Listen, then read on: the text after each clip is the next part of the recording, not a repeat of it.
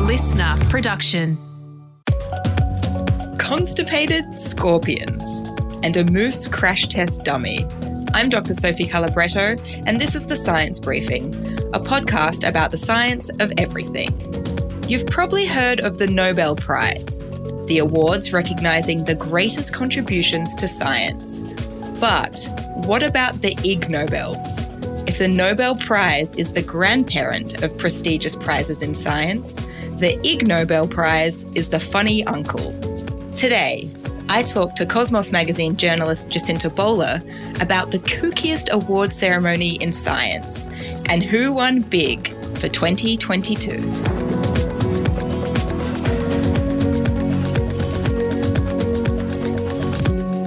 Okay, Jacinta, it's the night of the Ig Nobel Prizes, also called the Ig Nobels.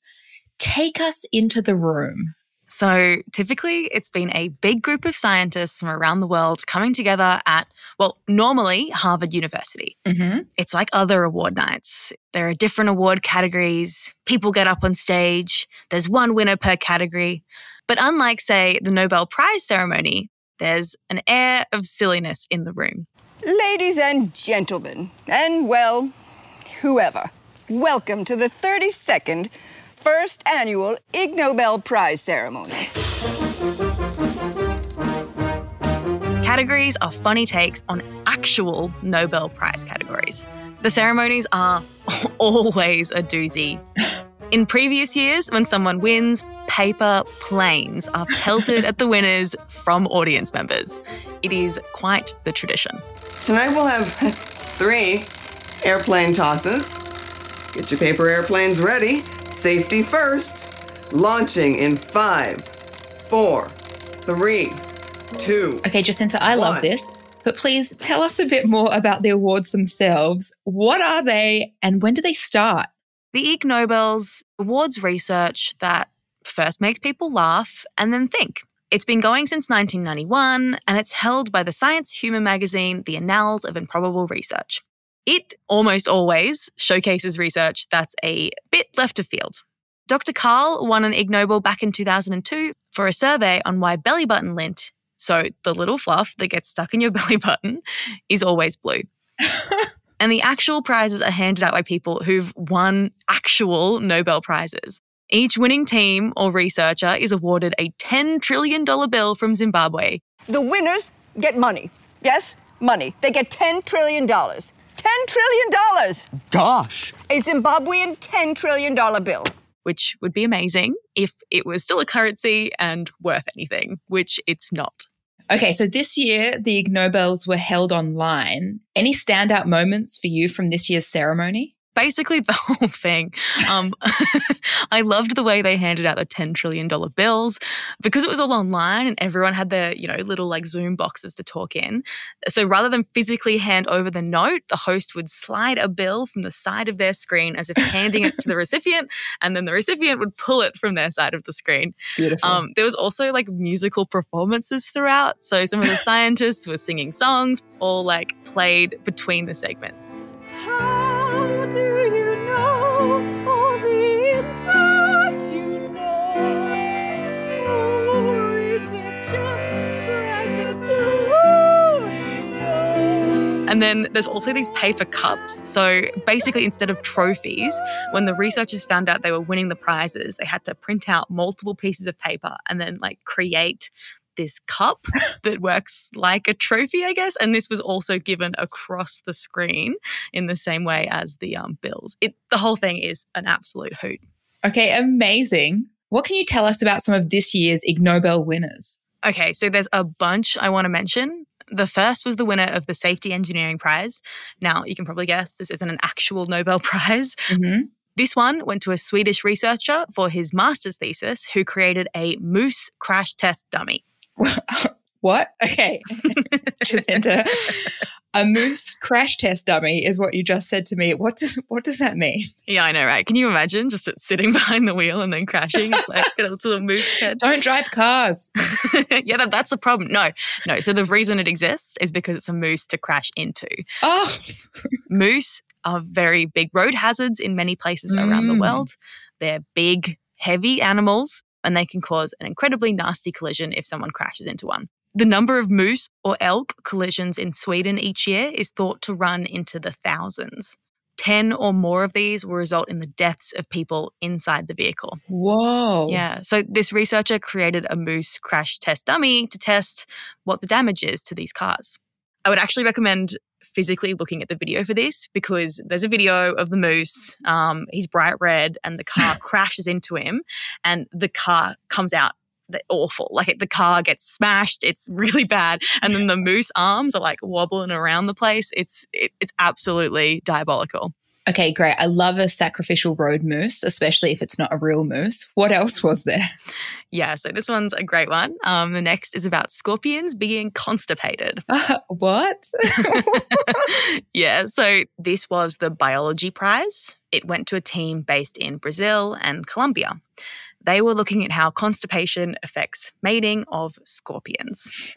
So, you know how a lizard's tail can fall off and grow back? Yeah.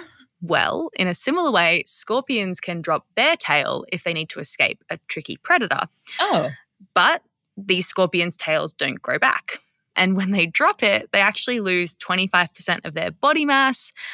This includes part of their digestive tract and anus. So that's why they're constipated. Oh my gosh. Yeah, so luckily the researchers found there was no immediate effect on their ability to move, and the scorpions can live for a couple more months, which is plenty of time to still find a mate. But in the end, they will die from constipation.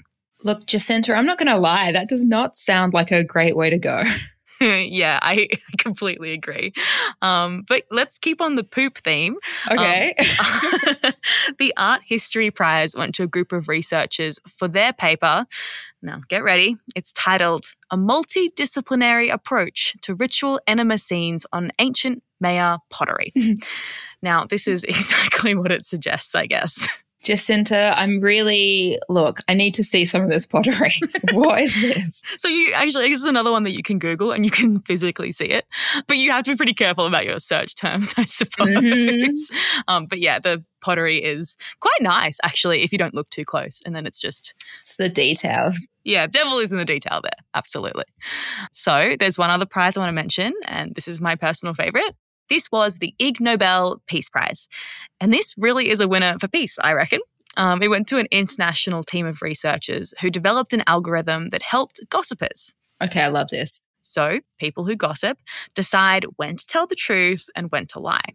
The researcher actually said that, most of us do this stuff normally. It's not something that is going to help you in your everyday life. Mm-hmm. But what it can do is help discern when you might have been told true or false gossip. So let's say that we have somebody called Sophie. Yes. Say that Sophie hates this person. Let's call him Jake. Oh, hates Jake. Hates Jake.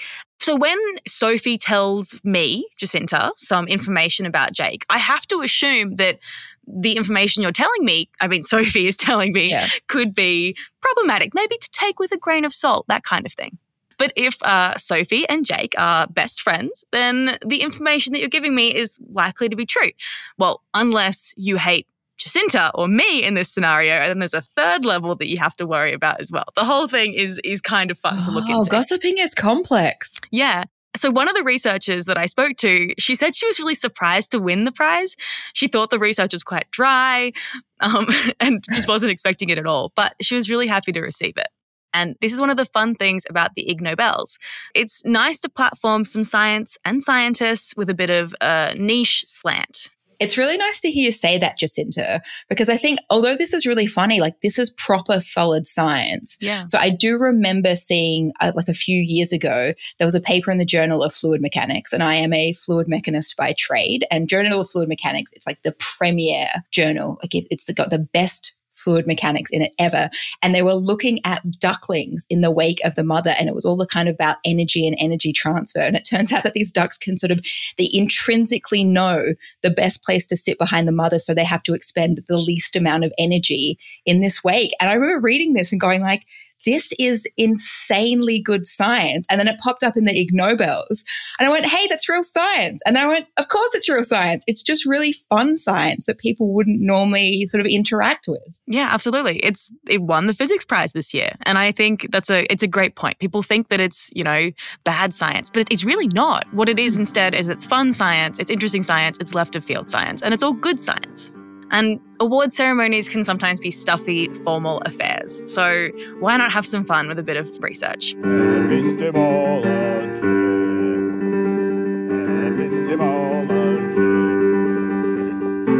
Jacinta Bola is a science journalist for Cosmos magazine. You can read more of Jacinta's reporting at cosmosmagazine.com, including the article this episode was based on. That article is called Gossiping for Peace, 2022 Ig Nobel Prize winners or losers. Also, if you're a fan of the show, don't forget to subscribe. You can download the Listener app to listen for free or subscribe wherever you get your podcasts. If that's Apple, Spotify, wherever, just search The Science Briefing and leave us a review. Let us know what you think. The Science Briefing is produced by Listener and the Royal Institution of Australia. Additional audio from the Improbable Research YouTube page. This episode was produced by Jake Morecambe. Mixing by Dave Stein. Our executive producer is Melanie Withnell. I'm Dr. Sophie Calabretto. Catch you next time. And ends in a Y may be important. Ha! This word sounds absurd. Absurd.